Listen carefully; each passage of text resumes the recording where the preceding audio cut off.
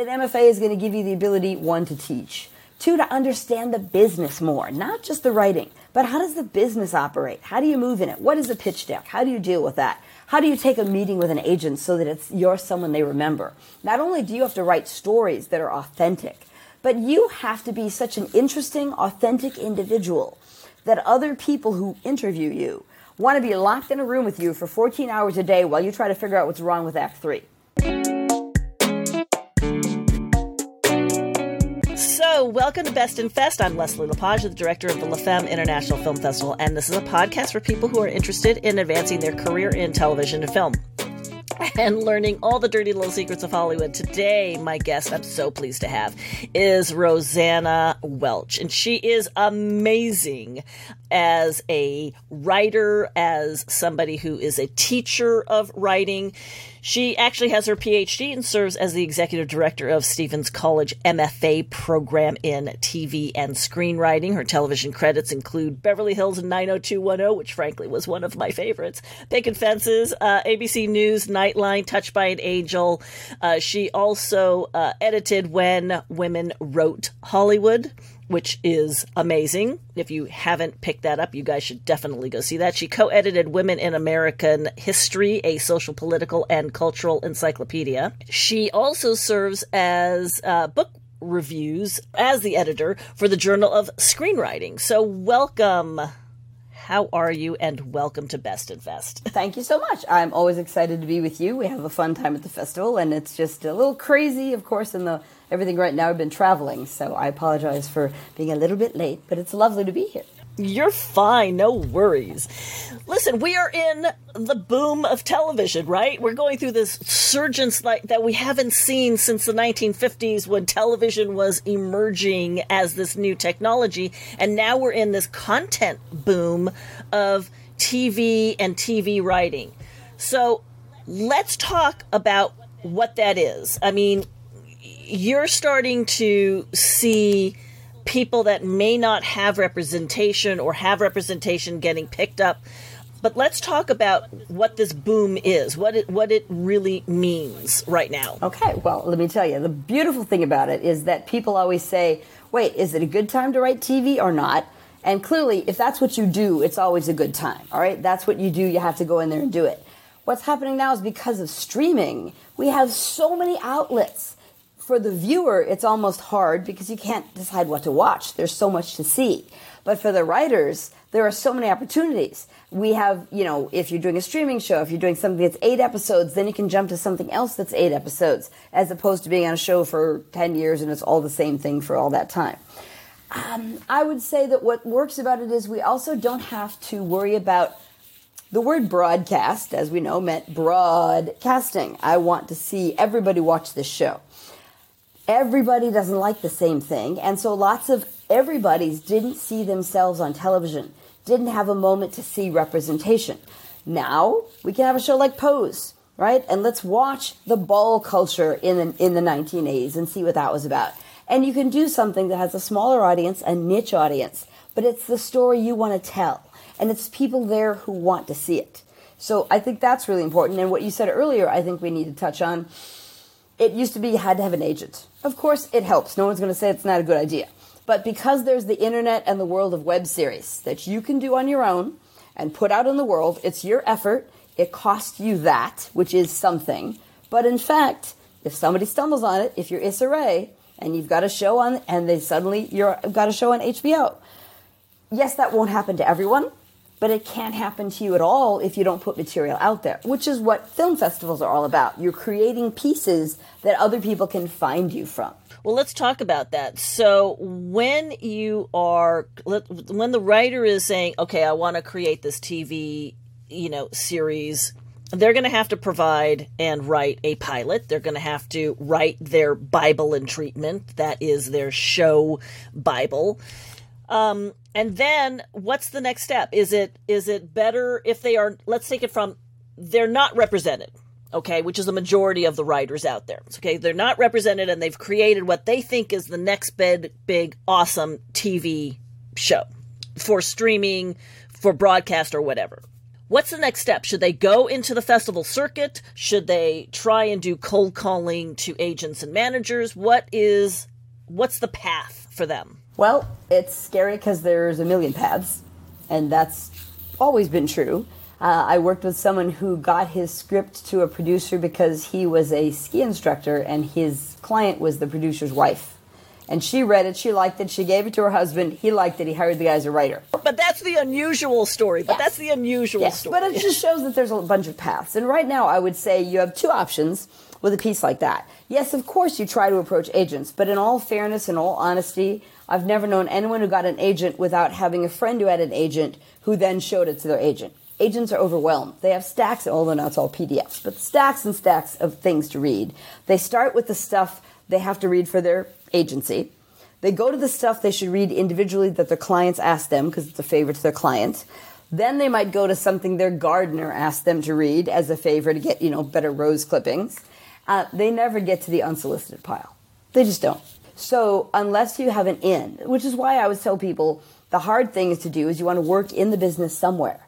Be a PA on a set. Be a PA in a writer's room. You've got to find a way to meet writers who then will like you and say, oh, I'll hand that to my agent after I've read at least three things that they can think, wow, this person is really good. One script, you're a one-shot wonder.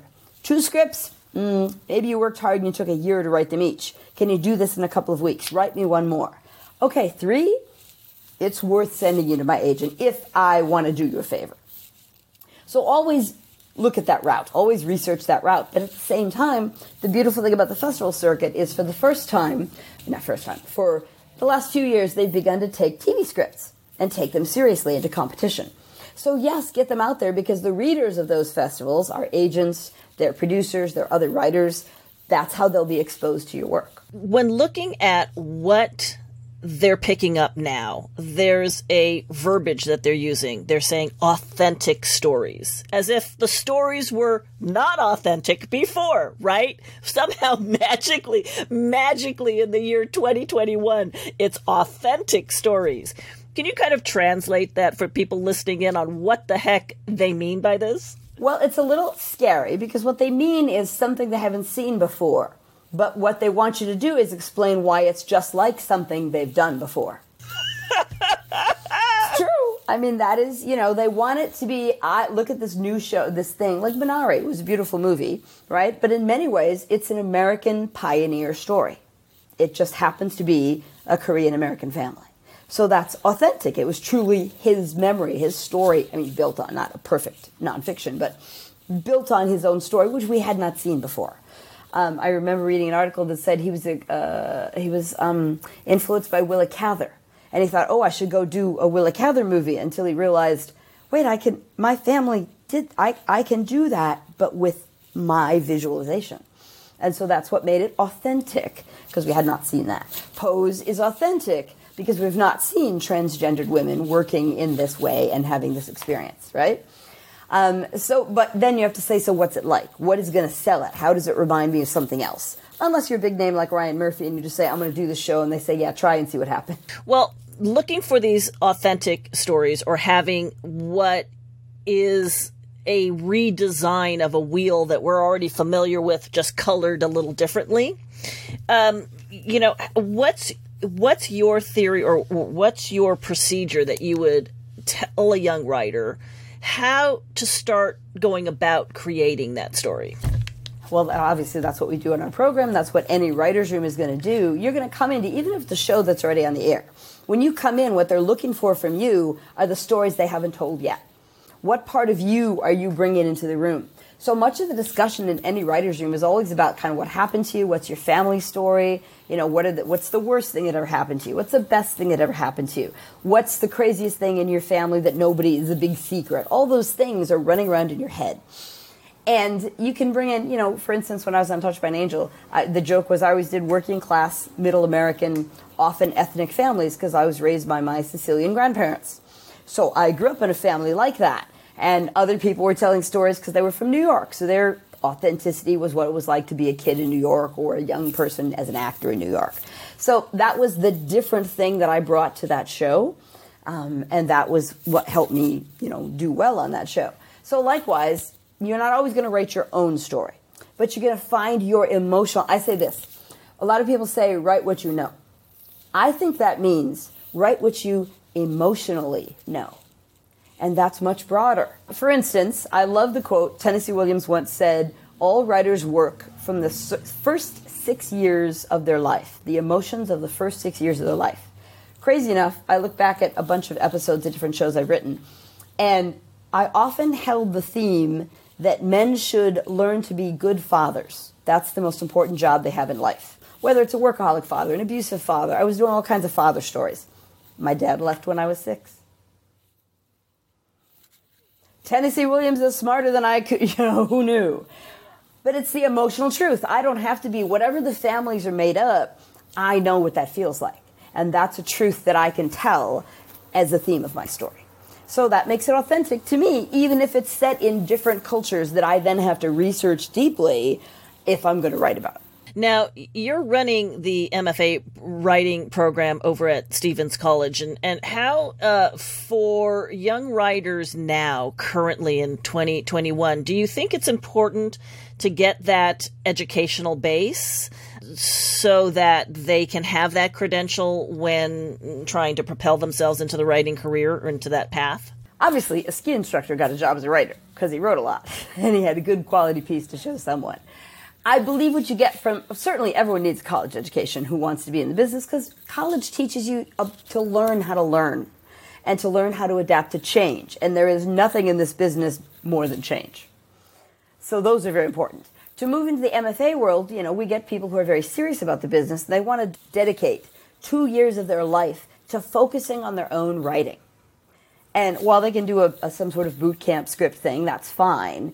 But an MFA is going to give you the ability, 1, to teach, 2, to understand the business more, not just the writing, but how does the business operate? How do you move in it? What is a pitch deck? How do you deal with that? How do you take a meeting with an agent so that you're someone they remember? Not only do you have to write stories that are authentic, but you have to be such an interesting, authentic individual that other people who interview you want to be locked in a room with you for 14 hours a day while you try to figure out what's wrong with Act 3.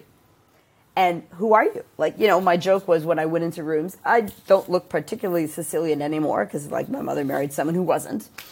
So I make sure, my introductory, I'm a former Catholic Sicilian kid from Cleveland. Oh, really? That's how you lead with. That's who I am. I don't look like that necessarily, but that's who I am inside. So you need your own elevator speech. Who are you? And that hooks them. And then you got to bring that into the room, because that's what they expect. See, that's interesting, because that kind of touches on this reverse colorism, where you're coming in, much like me. I'm a woman of color. I'm Spanish, but I don't lead with that. It's interesting that you have to do this disclaimer just to kind of set up who you are and your point of view when you're coming into the room. Right. I mean, I've had friends who will do I'm a twice divorced woman from, Pittsburgh or something. But what is it about you that I can't tell from looking at you? That's what I need to know. And you lead with that when you're in the room. That's really interesting. Well, that kind of brings us into, or bridging us to, pitching in the room. What are the do's and don'ts of pitching in the room when you're lucky enough, let's say, to win a film festival, maybe get that opportunity to be brought into the room to maybe pitch that long-form web series? Well, the thing about the room is you have to prove 2 things. You have to prove that you're a good storyteller. So you have to tell the story, and you have to tell the emotional part of the story. And sometimes it's so funny. Writers forget that. Writers get involved in, let me give you the historical background and make sure you're ready for this and that. And that's all important, but it's cold. And you have to sell the warmth. Why am I going to tie into these people? What are the moments that I can visualize watching them? Oh my gosh, there's going to be the moment when the girl gets a prom date and he doesn't show up. And she's dressed at the door and no one comes. And then you go, oh, I feel that, right? So you have to be able to pitch the emotional beats of something in the room. And you're also at the same time pitching yourself. Can you tell a story? You're not one of those people who sits in a corner and goes, I think it'll be really good if this happens. It's not going to work. And we have shy people. There are a lot of shy people. I am clearly not. I'm Sicilian. I'm not shy. So you need to practice. We tell people to go to improv classes. You need to think about what is a persona you can invent about yourself that will allow you to move into a room. You don't have to be uber loud or anything, but you have to be engaging. And quiet is not necessarily engaging. It's difficult for someone. You need to help them be comfortable with you. You need to be a good conversationalist because you're engaging in a conversation. I'm giving you some story bits, and I need you to say, really, what happens next? And if you do that, I've got you. And then what happens next better be pretty good so you can say, oh, how did they manage that? And then you get something better. So you want to engage in that bit of a conversation, and you have to be comfortable doing that with total strangers who have listened to 6 other people today and 7 people yesterday, and they'll listen to 8 more people tomorrow. Who are they going to remember among all those names? Because their lower level development people will pass only a few of those to their next level, and only a few of those to the next level, right? You don't get to the VP or the head of development until you go through that pyramid. And they got to remember you when you leave the room. So part of pitching, in your viewpoint, is not only selling yourself in an engaging way, but also being able to be that storyteller that we really all stem from the caveman era of making sounds when you're trying to describe that you just killed your, animal to eat. Exactly. So taking that live pitch, I know over this craziness of COVID, pitches went from live in the room to a Zoom environment. Are there different techniques in that Zoom environment that you have utilized that you can share with us? Sure. We have talked a lot about that, of course, writers, and there have been events at the Writers Guild trying to educate everyone on this. The idea was that pitch decks have come into place, and that's just a slideshow of pictures about your piece. And not overwhelming number of words it's just pictures. And some say you should take pictures of real actors and say, so they'll think, oh, Tom Hanks would be great in this piece. And others say, but I can't get Tom Hanks, so I don't even want the whole idea. So then let's find pictures of models on, whatever. So there are different opinions about what works best. A lot of people say they should, again, be visuals that set up the emotion and the world. If you're doing a farm piece or a city piece, what are you showing me? Some people say that's a waste because keeping them away from your eyes is not good. They should want to engage with your eyes. I keep saying the word engage, but that's clearly what it's all about. So it is not a science that we have a guaranteed set for. Many people require or ask for a pitch deck. And people are working on them for fun. It helps them also. People used to do that for themselves, just on the wall. Here's a picture of the guy I'm thinking of here. So it's sharing that with someone else if it seems useful. But that's also where being a good conversationalist is important, because if you see you're losing them, they're glazing over looking at pictures, throw that stuff away and make it your face right now and get them. Right? Or if you see that for some reason you're not engaging them, maybe a great picture of Tom Hanks will. So whip that out there. People used to pitch, sometimes they'd bring an iPad in person as those came up. Some people used to make collages like we did in, junior high, and they'd bring those in with a bunch of stuff. I had a friend once who pitched a show about a sort of a modern-day King Arthur, and he went to the trouble of creating a parchment with beautiful calligraphy, and it was like, this was found in the woods in London a year ago, and look, it tells us really whatever. And that was his visual aid. So if they are useful for you, if they engage people, use them. But you don't always have to. Zoom, we're just pulling out of that. Some people are like, oh, shall this be a Zoom meeting or in person? You have to be good in both places.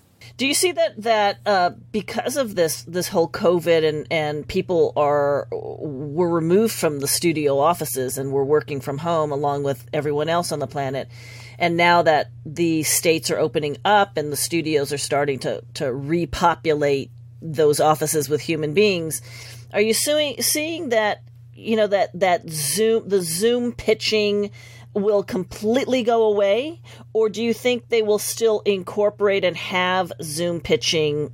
Because frankly, that's easier, right? I mean, you're doing it, you're tapping in visually. You don't have to have the person come into your environment. You don't have to have them come to the studio. Do you see that that's going to be a wave of the future as something that they're going to continue, or are we going to disband that and go back to the norm? I think it's going to depend on the person. In this case, I know a couple of writers who were new, up-and-coming writers. They had a couple staff jobs, but weren't solidified yet. they bought houses in Atlanta or other parts of the country where they could afford a house. And their idea was they would fly into LA. One of them had a relative who lived here. If they were going to be in the room, they would fly in and stay with the relative for those few weeks or a couple of months because they wanted a house they could use as an investment. So if they're pitching in between season, when they're not in town, they're going to, someone's going to say, sure, I want to hear from that person. Let's pull them up on a Zoom. So I think it's going to expand people's geographical worlds. And if you're a known commodity, they don't need to have you in person. Oh, it's so-and-so. We've worked with them before. What's your new idea? I think that's all fine. It's almost going to be like a job interview. First, Zoom good. Second one, maybe now I want you to come into the office. Will you fly into town? Will you drive up from if you lived in somewhere north or something? Yeah, I think it'll be a hybrid, at least for the next couple of years. I see. That's interesting. That's good to know that they're still going to utilize that new discovery that, hey, they actually can successfully pitch on a Zoom, environment. With that, have you started seeing that there's a difference in genre of TV shows that they're really looking to acquire? I would say we end up with this word edgy, which we're all sick of, but also authentic, which we're not sick of because we really do want that. Any genre goes. What's funny about TV is that so many years ago you could have said can't do horror on TV, and now they're dying for more horror on TV, right? That becomes the thing. It didn't seem like people would, TV is the thing you brought into your home that you were comfortable with. It was a group of friends, TV shows that you wanted to visit once a week, and they came into your house. Different from movie theaters where you had to go see them on the big screen and pay for them. So there was a comfort and a safety to them. So the idea psychologically was no one would bring in scary creatures. But I think then, a generation of kids watched movies on their computer screen in their bedroom.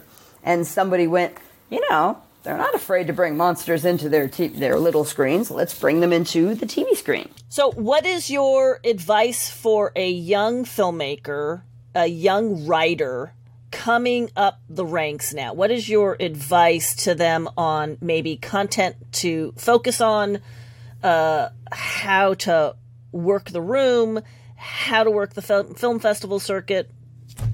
Well, the first advice is the oldest thing in the book. Write as often and as much as you can, because everything you write gets better. People will look at early scripts and think, I can't believe I did that. All right, so it's never, you think it's great when you write it, go back and look. So write. Find a way in whatever your lifestyle is that you have to make money while you're getting started, that you have an hour or two to write every day. You've got to crank out the material, and you've got to see it get better. Then, yes, if you want some training, go get that training. I think a writer's group is a most important thing because you want to continue that. Even if you do an MFA, you're going to meet some people. You have to have deadlines. Okay, I promise in 2 weeks we're all going to meet again and I'll have 10 pages and you'll have 10 pages. So you've got to have a group of people around you that have the same goal, that are willing to work as hard as you are. And those are the people that are going to rise together. So you've got to start with that. And then you've got to network, which is a terribly boring word. But you've got to go places. Go to Q&As when there are writers and directors speaking. You're not going to talk to them. They're on stage. You're going to talk to the people in the audience sitting around you. Why are they there? Who are they? What are their jobs? Are they already working in a company? Maybe you want to get in there. Can you help them later on? How is this? My joke is, your Coppolas, your Lucases, your Spielbergs, they didn't ask people above them. They all rose together. What is a dirty little secret of Hollywood that you wish somebody had told you, that you discovered along your path? It's not a secret anymore that it's been tough for women because toxic masculinity was nothing pretty and you couldn't turn them in because you'd never get a job again. That's not a secret anymore. I say what's beautiful about it. We are changing the world because really lovely, nice men used to also put up with bad men because they didn't want to lose their jobs. And now we're realizing, let's pump up the nice men and we can dump on the bad guys. So that's not a secret. Oddly enough, I worked on a show as an assistant. And one of the women on the show, who was also an assistant, was trying to move up in the writing world, already had a kid. She was married. I was married. I didn't have a kid. I didn't realize that, already the folks had decided not to give her a break. She's a mom. She doesn't commit to us. She's committed to someone else. So the anti-mom thing kept me from having a kid for 8 years. I was not gonna fall into that trap. I'm not gonna let it happen. Wow. That I haven't heard that one. That's amazing. That's amazing. They dismissed her right off, and she was trying just as hard as me and doing just as much of her own writing and all of that. But clearly she's already committed to someone else. Crazy. That's crazy. Thank you for sharing that and all your wisdom of writing. I want to say thank you so much to Rosanna Welch for coming on Best in Fest. So for all those that want to submit their film to the film festival this year, go to Film Freeway, search on La Femme International Film Festival, like us, or tap into www.lafemme.org and find us that way. You can see the video component of this Best in Fest on the La Femme Film Festival YouTube channel, so make sure that you give us a thumbs up, say how much you like us, and if you are interested in writing, I want to really endorse the Stephen College MFA program with Rosanna Welch at the helm. She's an amazing teacher. It's an amazing program. And I know that you are also offering online aspects to this program. So people should tap in. Where can they get you on social? Oh, goodness. I've got a TikTok. All my lectures are up on TikTok in little pieces. Twitter, Instagram. I'm everywhere. It's either Roseanne Welch or Dr. Roseanne Welch. Or the MFA, Stevens MFA. Stevens MFA. There you go. Tap on in and put in your application. Thank you so much. Best in Fest, Rosanna.